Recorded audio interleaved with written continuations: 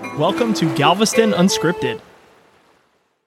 Star State Fire Company No. 3. The official formation date of Star State Fire Company No. 3 is unknown due to records lost to a fire in 1869. However, it is known that the fire company was founded before the Civil War, most likely in 1859. The fire company was founded as a volunteer department due to the need for additional fire protection in Galveston, as the city experienced a population boom around the success of the port. The original location of this fire company was at 2512 Church Street. The volunteer fire department was absorbed into the paid fire department in 1885. The engine house on Church Street was destroyed in the 1900 storm, and this one completed construction in 1903.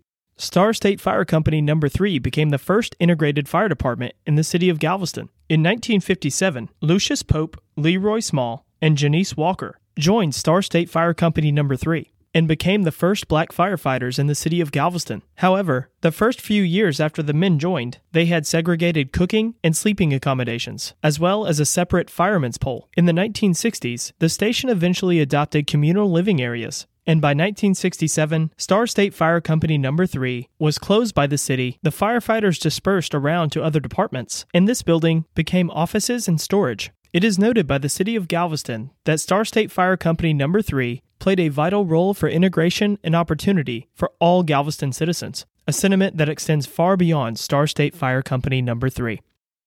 For historic resources or more information, check out the episode description.